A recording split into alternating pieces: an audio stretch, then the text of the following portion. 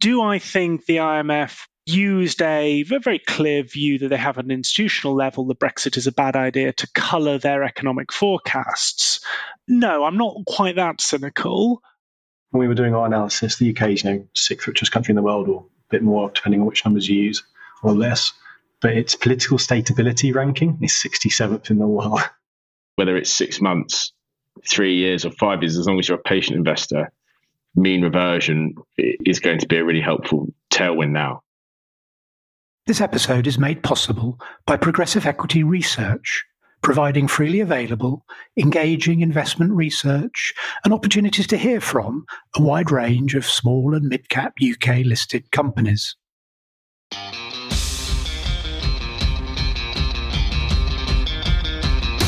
Earlier this year, in episode 15, I spoke to Laurence Hulse and Alyx Wood about investing in the UK equity market from the perspectives of two UK-focused professional investors with distinctive strategies. More recently, on October the 17th, I got Laurie and Alyx back together with Simon French, Chief Economist and Head of Research at Citi's stockbroker Panmure Gordon, to ask the question, why invest in the UK? It was a great conversation on a live topic of interest for investors and one I hope to return to in future episodes. Simon frames the discussion with his expertise in interpreting macroeconomic data. Alyx adds his perspective as an investor who spends much of his time talking to international investors about investing in the UK. And then Laurie talks of what he sees as a generational opportunity to buy abnormally cheap assets at the bottom end of the UK's out of favour stock market. As always, this is for information purposes only. This is not investment advice.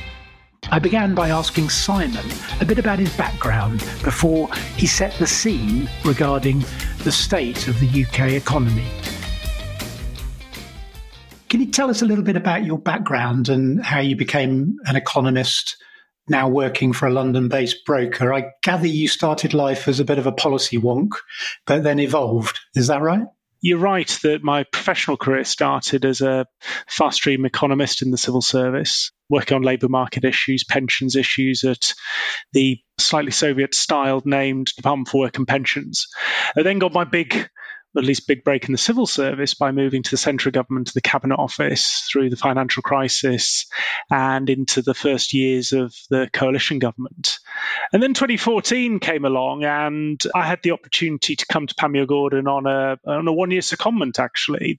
And then I think I was here about 3 months, and the then chief executive pushed a quite attractive permanent contract across the table. So I never went back to the civil service, and I've been here ever since, trying to learn how that intersection between the UK economics, the macro that I had learned in my time in government, and capital markets, how they intersect, how they're interdependent, which I think we're going to talk about later in the podcast.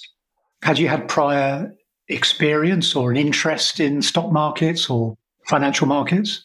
Well, only that I did my master's in economics and finance, having done a pure economics undergrad. So I had some idea of the theory, but I have to say, and this is perhaps reflected in some of the public policy decisions of the last decade, the level of understanding interaction with financial markets within the civil service, within the economics profession, is pretty limited. So vocationally, I came as pretty wet behind the ears, I have to say. I think it's pretty interesting reading your stuff. You've become quite a critic of some of the major forecasts of the UK economy. Given your background, I think that's fascinating. But before we talk about that, can we just start by a framing question? From your perspective, what is the state of the UK economy? And if you can sort of talk around it as well, how does an understanding of macroeconomic conditions help us understand the stock market from the perspective of investors? So first of all, the state of the nation, if you like, far less pessimistic than much of the commentary. One of the things that has frustrated me, and I'm pleased you picked up on this, has been the idea that the UK is facing uniquely the economic challenges of an ageing population, a mature infrastructure, the battle between the returns to capital and the returns to labour, the fallout from the pandemic. Yes, we have the additional idiosyncratic challenge of leaving the customs union in the single market and reconfiguring our trading relationship, but that is not the predominant driver of macroeconomic trends. And my critique of rival forecasters, if you like, has been for the framing of everything that is UK macro through the challenges of Brexit. Actually, the UK is in a low growth phase. But actually, if you track economic performance since 2016, and indeed since the end of the pandemic, the UK sits middle of the pack compared to its G7 comparators. And so when you shift this to, well, what does this mean for financial markets? My view, a long-held view, but just because it's long-held, I don't think it's wrong, is that some, if not all, of the very obvious discount on valuations, be it price earnings, EV/EBITDA, price book, dividend yield, any of those metrics where the UK looks very, very keenly valued, a discount that has emerged since the Brexit vote. The degree to which that has been a overly bearish interpretation of both the economics in real time, but also the economic pathway the UK can expect from here. I think that's where I've tried to position my analysis, not to, in a Panglossian way, sort of pretend that Brexit doesn't come with its own challenges, but to lean in against those commentators who have put the UK on the naughty step, the uninvestable step, based on, I think, more rhetorical factors rather than fundamental analysis of the UK economy and its public companies.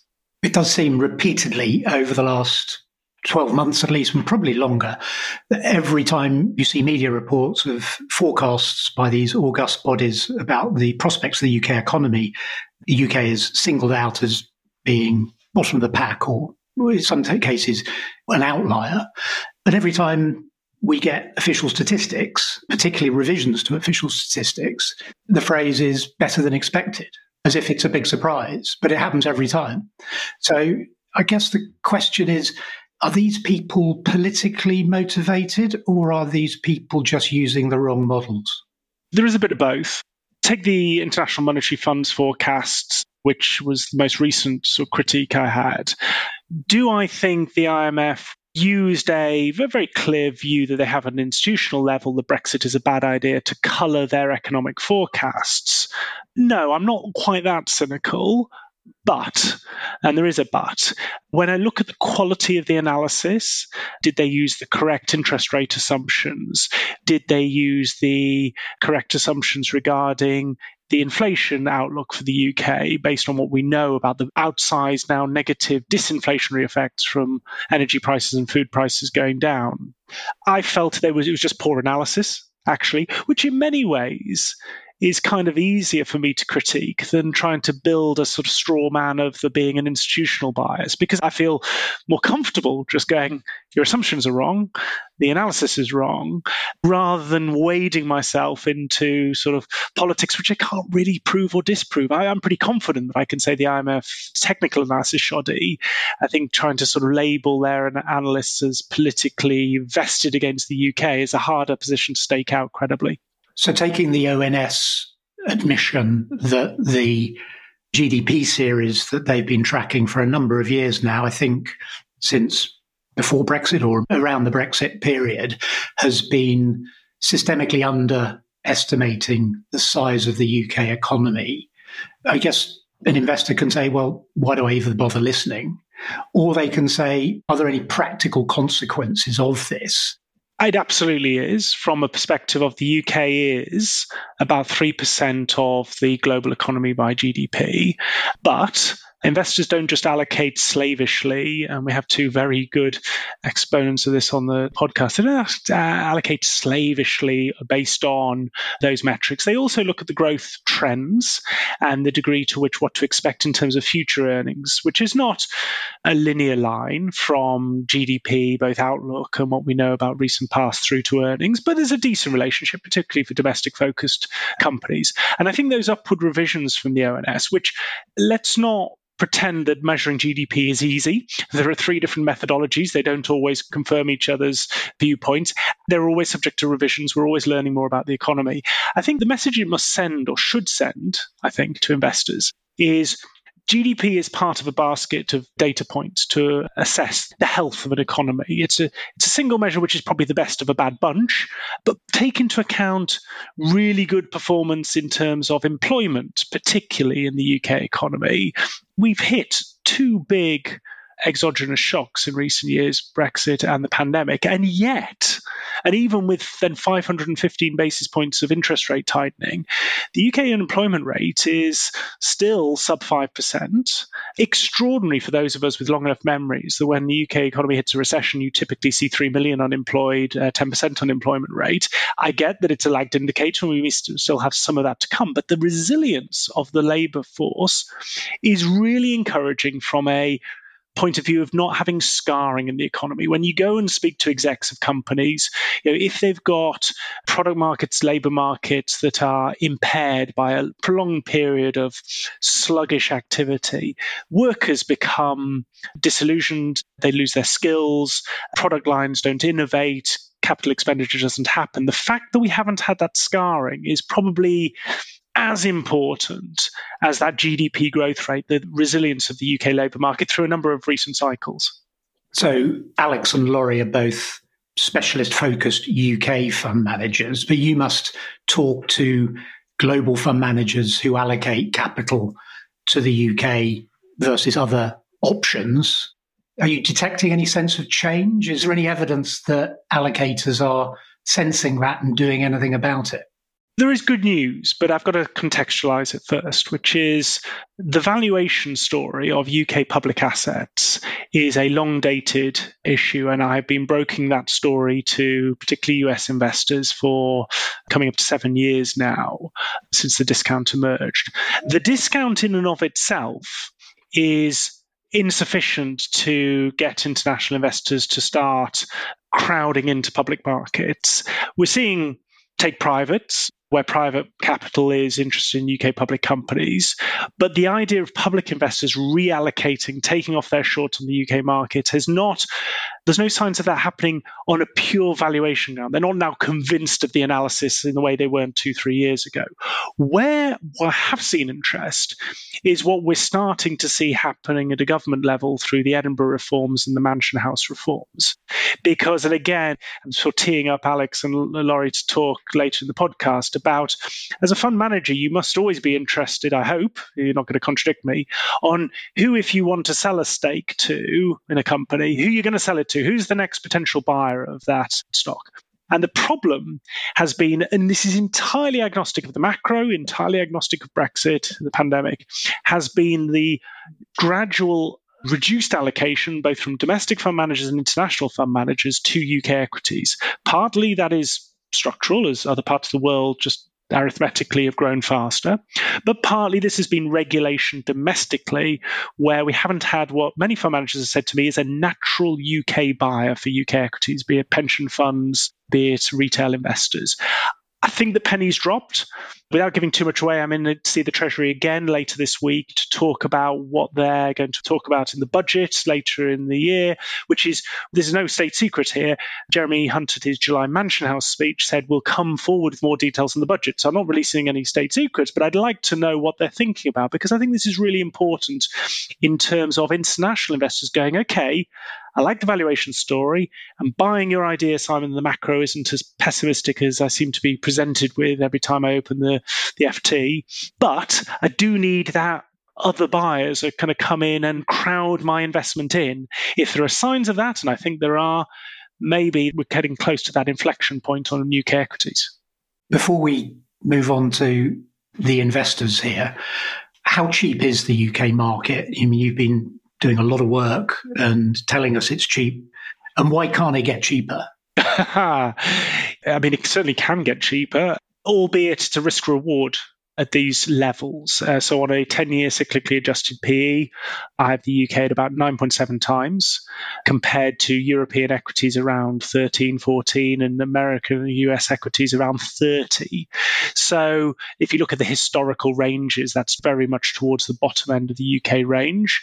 I'm never going to say we can't go lower, but it is a risk reward in an environment where okay, public markets may have responded to a new interest rate environment, but I certainly think private markets have still to have their valuation moments in the sun or moments in the shadow, depending on which way you want to look at it.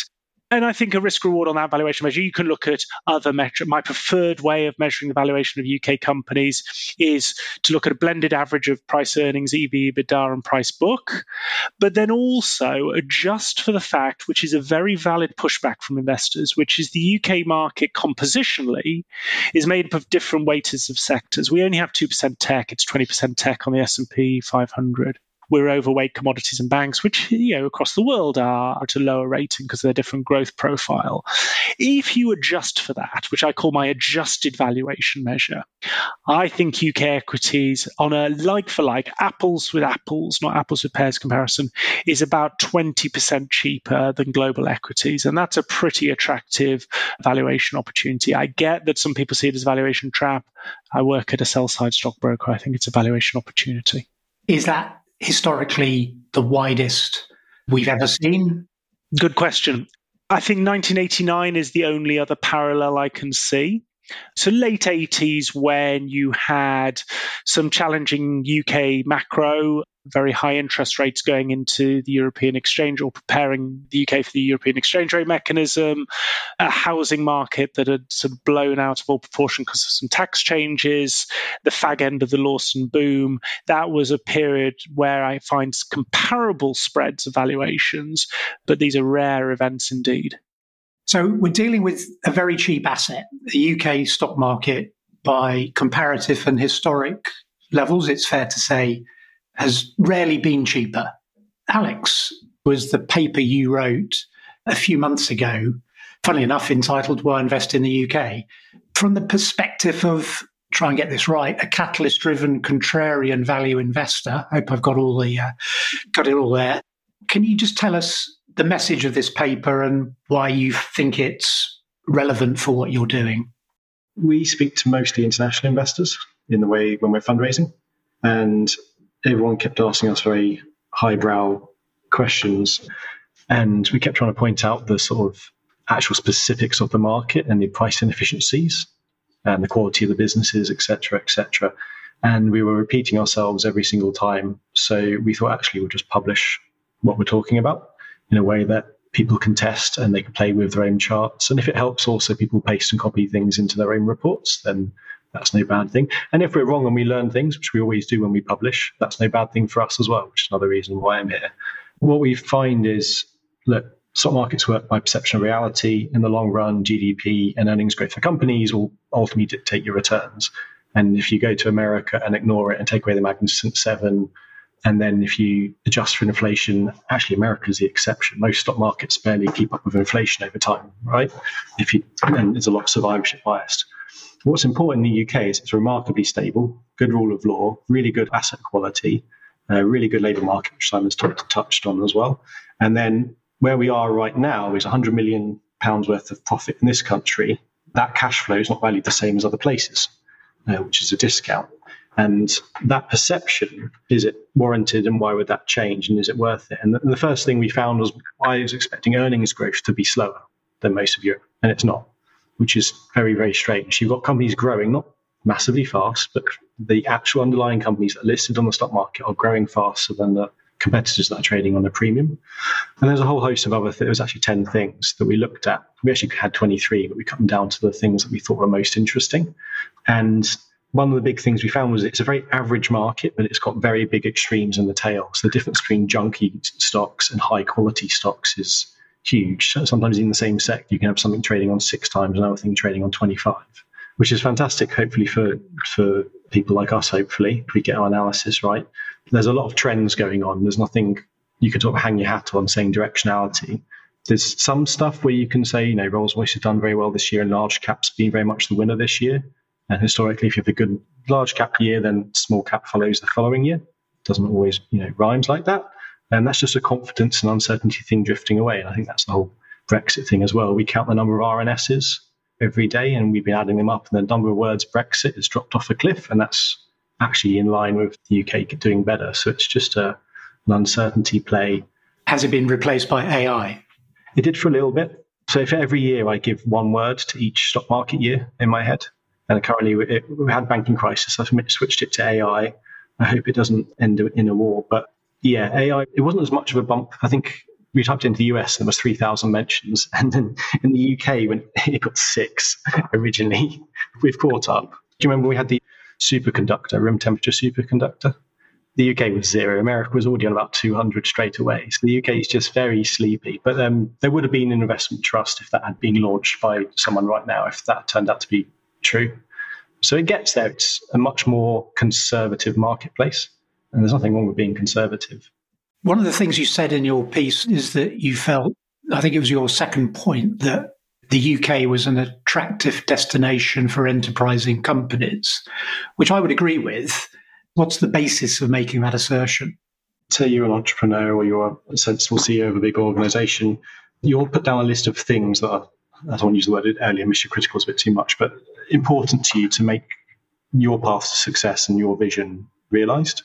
And if you're going to either access capital or bigger footprint, or you want to improve your standing with your customers and give them safety, you write all those things down. Actually, it's not about the trendy stuff. And for a lot of this, it's about reducing risk.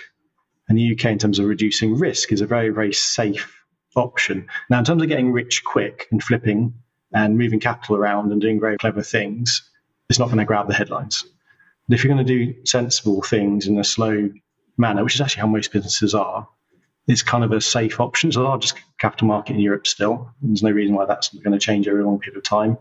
There are issues. We're very good at finance and attracting commodities. For some reason, we're very, very good at pharmaceuticals, but we don't seem to list them very well or we sell them on. And so there's some anomalies like that, which we kind of sell the family silk regularly. But as a tick box exercise, it's still a top 5 destination in the world for almost any company. I kind of almost feel like the press and everyone needs to apologise for being English and the structural decline in the UK, and it's just not true. So, Laurie, let's bring you in. You're in the process in all this of building a new investment fund in the teeth of what's been a very challenging time for particularly the smaller end of the UK stock market. What have been the main challenges you've faced? Really, the biggest challenge is actually raising enough money to capture what is a once in a generation, or in my case, once in a lifetime opportunity to buy great assets at a generational discount. I'm a very micro stock specific manager. We look at situations, especially where change is going on, and look to take advantage of that with our investors' capital. And therefore, for the basis of this discussion, I'm going to play to my strengths and visualize UK PLC, the UK stock market, as if it were a stock, and put it through sort of that lens that I observe, financial assets. In this case, it's a whole market. The UK, let's call a spade a shovel, has been really trading like a value trap for 7 or 8 years now. And we all know when that started and why. Someone asked me the other day if I was concerned at how unpopular equity markets are. And I sort of replied, well, I'd be more concerned if they were popular. And that's because I'm a buyer at the moment. I think that much like a stock that is a value trap, at the moment, we need catalysts to redefine the multiple that's being applied. In this case, management change. We all know there's a general election coming. I'm not here to share or spout political views, but I think everyone can probably agree there's been a lot of chop and change within that, which, again, it's fairly objective to say business likes predictability. I don't think we've had that. When we were doing our analysis, the UK is, 6th richest country in the world, or a bit more, depending on which numbers you use, or less. But its political stateability ranking is 67th in the world. Well, this time last year, we'd had 3 prime ministers in 3 months, hadn't we? So, yeah. And if we bring it back to the economics here, and I very much like Laurie's characterization of the UK economy as a particular business, the stability of the management team yields its own reward. The broader economy, though, looks at the fact that although you've got a stability of one management team for 13 years, within that there have been coalitions, there have been short-dated governments, long-dated governments, short-dated parliaments prorogued. This is not a backdrop where you can have any certainty on how you price capital. What is the environment I will be playing into when I yield the return for that investment? There is no surprise to me, again, that investment fell off a cliff in 2016, not because of Brexit per se, but because of the political instability that unleashed. And therefore, if you're a CFO, and you can see this week, we've had the Deloitte CFO survey that has very consistently shown since 2016, CapEx intentions have been way below their long-term average. Not because the CFOs, in my judgment, and I'd be interested what Alex and Laurie think, not because CFOs are going, this Brexit has fundamentally altered the growth path for the UK economy, but simply how do I price what type of political instability I will be investing into and crucially yielding those returns 2, 3, 4 years down the line, because I have no stable view of what that environment looks like. It's uncertainty, isn't it? I mean, who in this room invests in an uncertain scenario? I certainly don't with stocks. I like to know as much as I can before I allocate capital. And also, you want to know who you're going to sell to, which was Simon's point earlier. Play the players, not just the game. You need to have a reason on who you're going to sell to and avoid the value trap. With the UK, it'd be nice to have a hard stop and hopefully it'll be the election. I know, Laurie, your strategy involves building core positions in meaningful stakes in very illiquid small companies where you need to be very confident in the management that you're backing and be able to engage with that management team. How, in this sort of backdrop, UK company managements have been coping with it? The obvious one to flag right away is the variance and volatility in the price of capital. There are businesses that either could refinance or take out new finance to invest in their own business and sort of indirectly invest back in UK PLC. And they aren't, because every time they open up the model, the key assumption that they need to price the return hurdle in what they're doing, but also how much the thing's going to cost, i.e. the interest rate, keeps moving. I mean, UK government securities are trading like some of those small illiquid microcaps at times. They really are. That a basis point move in a yield is a hell of a lot more of a move in the nominal value, the principal of that security. And there have been some pretty fast and severe yield movements lately. And these are supposed to be the least volatile, most predictable, that word coming up again, securities in the world. So the cost of capital is definitely an issue related to the discussion we're having and the unpredictability of that at the moment. The other, of course, is policy change. The recent dialing back of the EV, electric vehicle deadline, would be the most sort of recent example. There's a company at the moment we're talking to, an opportunity they have medium to long term is related to the uptake of batteries effectively. And they've just had to basically tear up their model because their indirect customers have just had a massive deadline removed that they were working towards. Now, again, not going to sort of get involved in the political debate, but it comes back to this issue of inconsistency. And that's why whether you vote Conservative or not, what you can't deny is the unprecedented level of sort of management change in number 10 and therefore associated policies that I would hate to be running a large PLC right now. How on earth do you plan anything? And business is about planning. Businesses are people coming together with a plan, or indeed a strategy. The one thing I did want to quickly flag around UK PLC and catalysts alongside management change, of course, the third thing that can drive a share price or a valuation of asset alongside its profits and the multiple is the uses of cash. And the UK market has a bit of a dividend heritage, which I think has underserved it the past 15 years because people have seen that a bit sort of backward looking and almost sort of prehistoric. However, in a market where equities are competing against a fixed income market offering a real yield again, you might see UK equities be a little bit stickier than some of their non-yielding competitors, because at the moment, any equity an individual, a fund, an institution holds, they have to compare and contrast against a risk-free mid-single digit return now. an equity that speedy higher, okay, is business and I would talk about paying a 7 or 8% dividend yield now, holding that while you wait for the markets to recover against an alternative of 6% from a low risk yielding asset is very different to if I've got a stock in the portfolio that isn't sort of paying me to wait, and I might sort of be tempted to realize that position and park it in. There is an alternative now after 15 years of TINA. There is no alternative. So I think the UK's preference for dividends might come into its own over the next few years if we do have a new normal of sort of slightly higher rates. We were talking earlier about what the catalyst might be to normalise the relative value of UK equities. And I guess one of them could be the interest rates stop going up or even come down. Don't know if you have got any views on that, Simon? Do I have views on the interest rate path? I certainly do. None of the major central banks have set out their parameters for cutting rates. So it's very difficult to do anything other than do one of two things. Either riff off your greatest hits as an economist on sort of, why you think the economy will evolve as you think it will. The other thing, though, you can go back on, which I think is slightly more valuable, is to look at previous periods where an aggressively inverted yield curve, like the one we've seen, uninverts. I looked at the sort of long bond yield sell-off and the degree to which that will uninvert the 30-year over 2-year spread, which has happened 3 times previously in the United States. And on the 3 previous occasions it's happened, on average, the Fed has cut within 3 months. And we're pretty close to that uninversion. It's kind of wobbled around the last 10 days or so. But that tells you that when that inflection happens, policy doesn't wait, at least historically, very long. And therefore, for investors going, look, Jay Powell's been right this year and the bond market's been wrong. He's been saying higher for longer. The bond market's starting to believe it.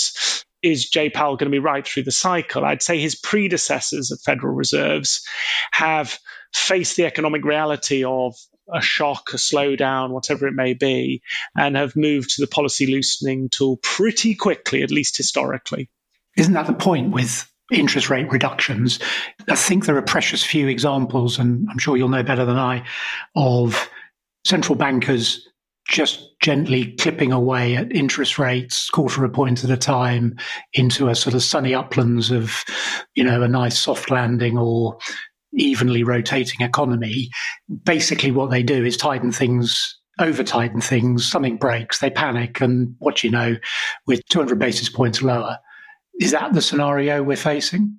Yes, but what I can't do, and I think it's really important in my line of work to know what you don't know, I don't know what the trigger for that will be. And that's the difficult thing to stack up. But you're absolutely right that right now, should there be no exogenous shocks, is Jay Powell, Christine Lagarde, Andrew Bailey, are they on the right side of history in terms of interpreting inflation, which is that inflation, once it picks up, there are very few precious examples of when it just dissipates away back down to your inflation target seamlessly. It sticks around. There are echoes. There are secondary shocks.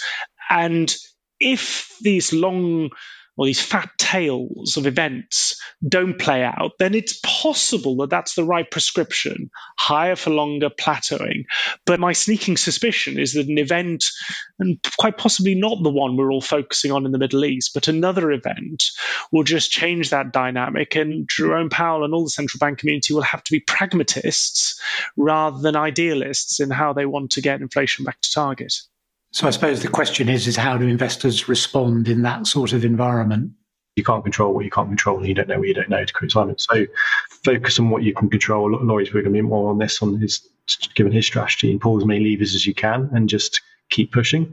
Obviously, things on the margin you can drop, and it's about how much safety do you want whilst you're going on your journey? What is enough comfort for you to be able to not be pushed out at the wrong time? As well, from a trading perspective or life perspective or business perspective. Everybody needs a backup or some rainy day money. And then you just do the best you can do. Just get on with it, is my probably naive. What word did you use earlier, Simon? The Panglossian view? I quite like that. 2 or 3 years ago, to have just got on with it and bought almost blind of what central banks or central governments may or may not do would have been a bit more of a sort of decision tree than it is now, where really the timing's being done for you. And actually, whether it's 6 months, 3 years or 5 years, as long as you're a patient investor, mean reversion is going to be a really helpful tailwind now. And it's one of the reasons I've done what I've done in my career over the past 12 months. Almost the difficulty at the moment is working out the whole market, all the assets are cheap, which have got, and Alyx has touched upon it, which have got the idiosyncratic, the catalysts that will see them re-rate and mean revote perhaps first or earlier or to a greater extent. I think cash generation is definitely part of it, because we're in an environment now where that cash is a lot more valuable than it was. Having to borrow it from somewhere else is a lot more expensive than it was. But beyond that, of course, I would say this as an active stock picker, we're going to a lower return environment, and the spread within those returns is going to be much higher than it was on a stock by stock basis. And therefore, whilst everything's cheap, I think you've got to find the ones that are going to go from a value trap to a turn. And that really is about a deep dive into what's going on in specific shares and the specific companies that are the security those shares are attached to. And one of the things in that context that Simon mentioned earlier is an understanding of, or maybe even a deep analysis of, who's going to buy these assets from you once you've bought them. We actually probably spend as much time on exit liquidity as we do entry liquidity. I worked with some pretty bright colleagues during my time at Gresham, and we had a well above average track record of investments exiting via a transaction. But again, to Alex's point, I think investing at the moment, you've got a plethora of exit options, because you're investing at a time when there's been 27 months of outflows from UK equities. Well, I'm not banging the table saying we're about to get 27 months of inflows, but I would wager at some point we might get 10 months of inflows. And if you can be contrarian right now, this is one of those, really is once in a lifetime opportunities where the liquidity might just take care of itself for those who can be brave and have liquidity at the moment. It is interesting what private equity are doing. It is fits and starts, but I think it's recognizing there is value, but it's in pockets. And that's why it's fits and starts, to my point. I even went to a restaurant group the other day, which surprised me. But I do think it's a profitable trade for them still. We had one of our early winners in Onward. We had DX Group, which was bid for by HIG. And I was delighted to have an early winner in the portfolio, but I was also pretty wistful seeing a company that's earnings and capex obligations had been transformed both in the right direction, really being taken off the market prematurely and cheaply. I think you had Finsbury Foods a couple of weeks ago as well, similar sort of miserly premium, and shareholders on that one are actually speaking up. The value is clearly there and people are starting to recognise it. I think some of the structural strategic changes, if we talk about UK PLC as a company, that Simon talked around at the start are really crucial, because public markets just can't rely on private markets. Otherwise, there won't be a public market one day. And I think everyone recognises the benefit of having a public market. Well, if I can come in on that point, do they? I think we do, collective company. But and one of the things I've tried to use my platform to do is make the social case for capital markets and particularly public markets, and not just because I have an obvious vested interest in that, but actually from a economic efficiency, allocative efficiency standpoint, that's what the social license, to use Adair Turner's or slightly butcher his quote, the social function of capital markets is to find the most efficient home for capital. And I think part of the problem in recent years, and I welcome other people's views, is that the attractions of being a public company have been quite considerably diluted. The incentive for management teams, particularly finance directors, to become private finance directors, not public finance directors, is significant. With the erosion of liquidity, and I've done a lot of analysis on liquidity, then suddenly the advantage that infers on a public company starts to be eroded. And while I think the penny has dropped at the regulator and the government level, has that penny dropped far enough to understand that? And my frustration, and Jeremy, you asked, I think you were going to ask about the difference between life in the financial services sector and life in the civil service. I look sometimes at some of the missives coming out from the Department for Business or the Treasury that focus the reporting obligations, all of which are very good on, and this is not weasel words, on environmental, ESG, corporate governance. They're all framed in terms of public companies must do this, public companies must do that. And the delta that creates between the governance obligations, the reporting obligations of a public company versus a private companies have moved much wider in recent years. And I think in terms of maintaining the incentives to be a public company and all the advantages economically that generates, I think we as an industry have to make the case for it, and regulators and governments have to listen. That's interesting. I just assumed, probably maybe naively or wrongly, that 5.5% interest rates or whatever they are will force a re-equitization of privately held businesses because the cost of debt has gone up and it's the private equity model must be under strain. I'm sure all the things you're saying is right. I mean, that's clearly correct. And the evidence, I suppose, out there supports your argument that companies are still being taken off the UK stock market, sometimes prematurely. You're right, but it's just the colossal amount of money that's raised. It's just the funds are much, much larger now. There's a lot more companies, so the growth of the industry and the capital that has to be deployed is huge. And they'll do a vintage every year, and they'll deploy every year. It doesn't matter whether the cost of debt is or cost of debt, and they'll assume, well, that's priced into the unit cost I'm buying. I'm buying the business cheaper, right? So it's priced in. And so they still want to do their trade. So the sheer volume is still there. A lot of the deals are going to struggle, so you're totally right, but there's still going to be a volume of buyers there. I think it's going to be interesting to see. The most important one for me that I've done a lot of work on that I'm waiting to happen is the IPOs, because that can be self-fulfilling. That's a confidence game.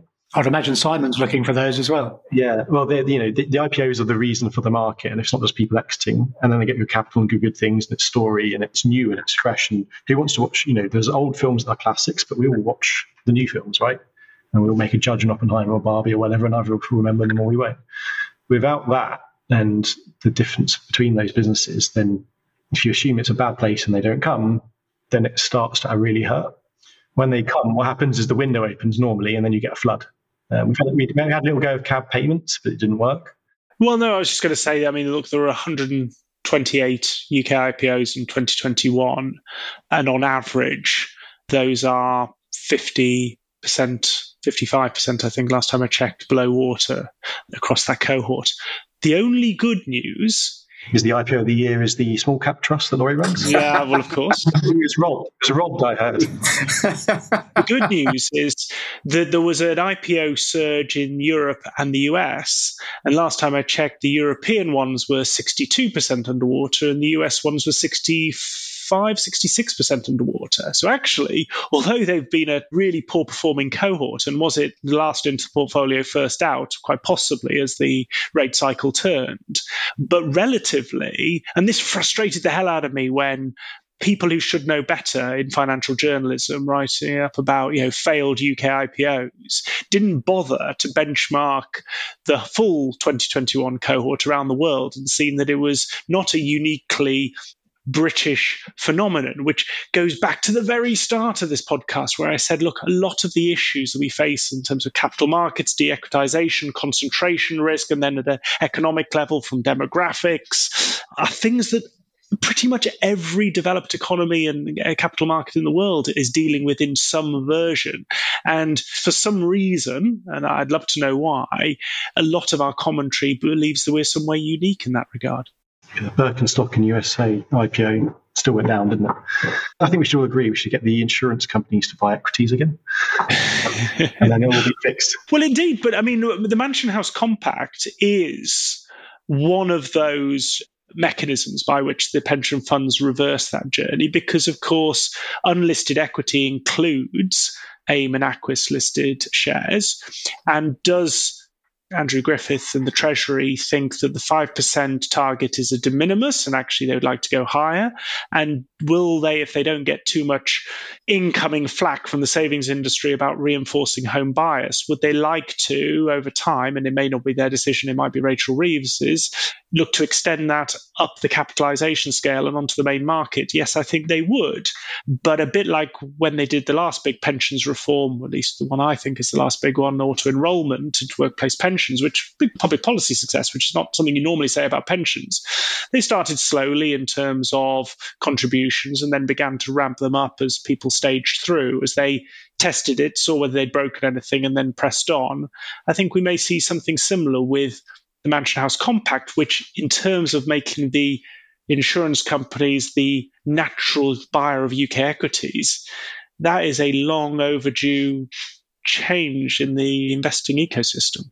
I think I predate all of you because when I was a sell-side broking salesman, institutional salesman in the mid-late 1980s, the big clients, the big movers and shakers of small investing in UK small cap were the pension funds of the big companies, British Coal Pension Fund, British Gas Pension Fund, the Post Office Pension Fund, and each had teams of half a dozen people just looking at UK smaller companies because UK equities were 20-odd% of their overall portfolios. And today it's 2 or low single digit for sure, if they do it at all. And if they probably do it via just index hugging. I mean, that is a factor in all this in terms of trying to gauge the catalyst.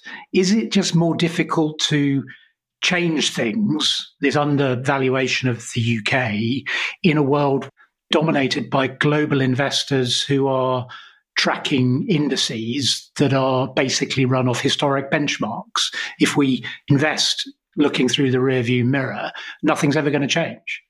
Well, it's a great question. And I made myself somewhat unpopular by, again, as usual, by writing in my Times column back in May that there should be a tax on passive investment instruments because they're contributing nothing to price discovery.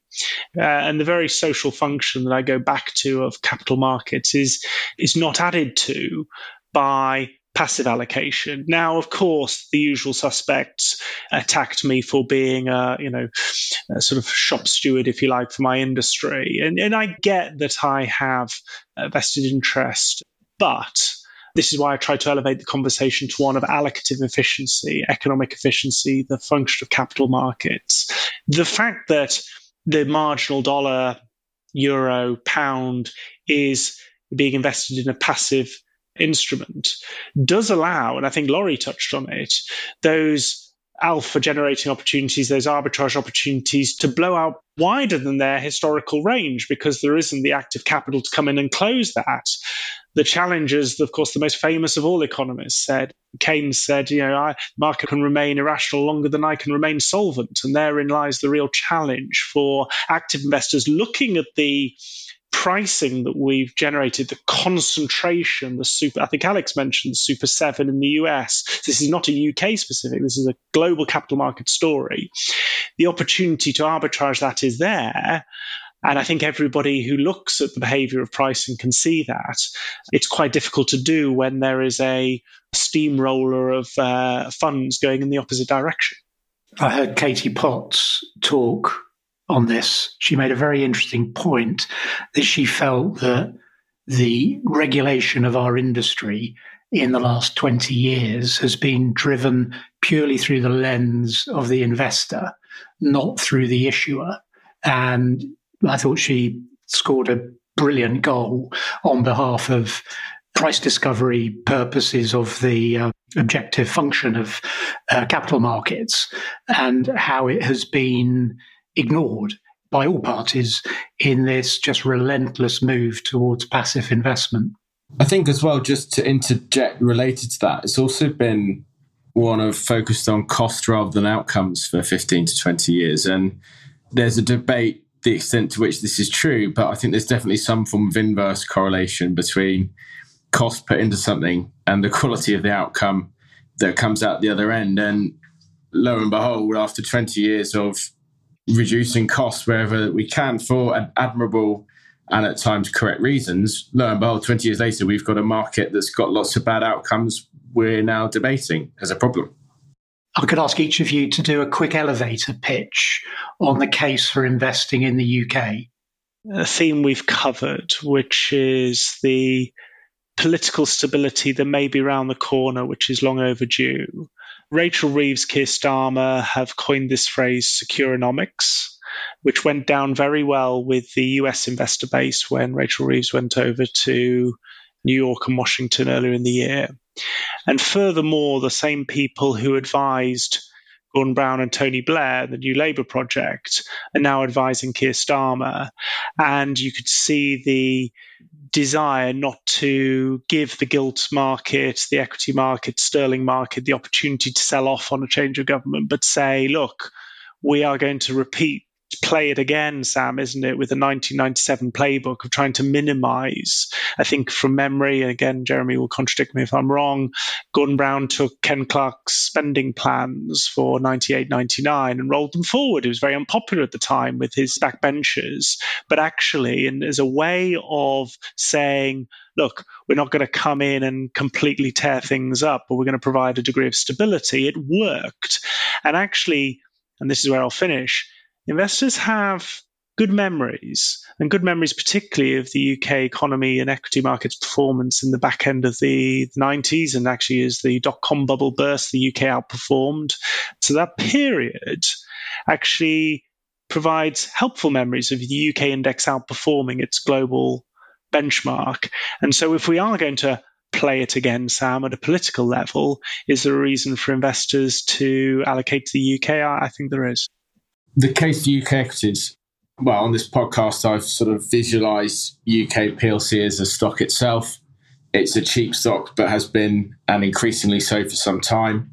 The driver of upside in any stock is its earnings, its multiple, and its uses of cash. I think in the case of UK PLC, we now have, as discussed on this chat today, direct sight on a number of catalysts that can improve, especially the multiple and the profits within the country. To highlight a few very quickly, management change, that's coming, not a political view, but I think it will be a more stable regime than we've certainly had in the past 5 years. That increases predictability. That's positive for the multiple. There's already strategy change, whether it's at the micro level in the form of the Mansion House Compact and other initiatives Simon is sort of supporting and working on with the Treasury, to higher level economic policy. I think there's a recognition of the need to improve strategy. That's happening again. I think that will improve earnings, investment in the country, but also, again, the multiple that's applied in the form of this time increased buy-side liquidity. And then finally, the earnings themselves. What we haven't talked about today is that we're in the midst of a very, very tough trading environment for companies, whether they're listed or not. And again, if you sort of look at cyclical economics, it's safe to say in the next 12 to 18 months, that ought to improve as well. And really, therefore, there is a sort of basket of catalysts brewing now to re-rate the UK stock market. For me, it's what I call a once-in-a-decade trade. There's prime assets, high-quality businesses, and they're not going anywhere. And particularly the ones that are global, if you hold them for long enough, you'll do okay. But the thing much more near-term is the cash flows and the earnings. There's a lot more companies growing their earnings than declining, and the uncertainty is drifting down. And so the other parts will be nice on re-rating and all the rest of it, but you're really relying on what other investors do. If you're buying businesses that are high-quality franchises that are going to keep growing their business faster than their competitors, you're always going to end up in a relatively better place, which at the end of the day is the point of the game. Thank you, guys. I've really enjoyed the conversation. Thank you for making it happen. Thank you for listening. If you've enjoyed this episode of In the Company of Mavericks, please subscribe at our website, inthecompanyofmavericks.com, where we would appreciate your feedback and any suggestions you might have for future episodes.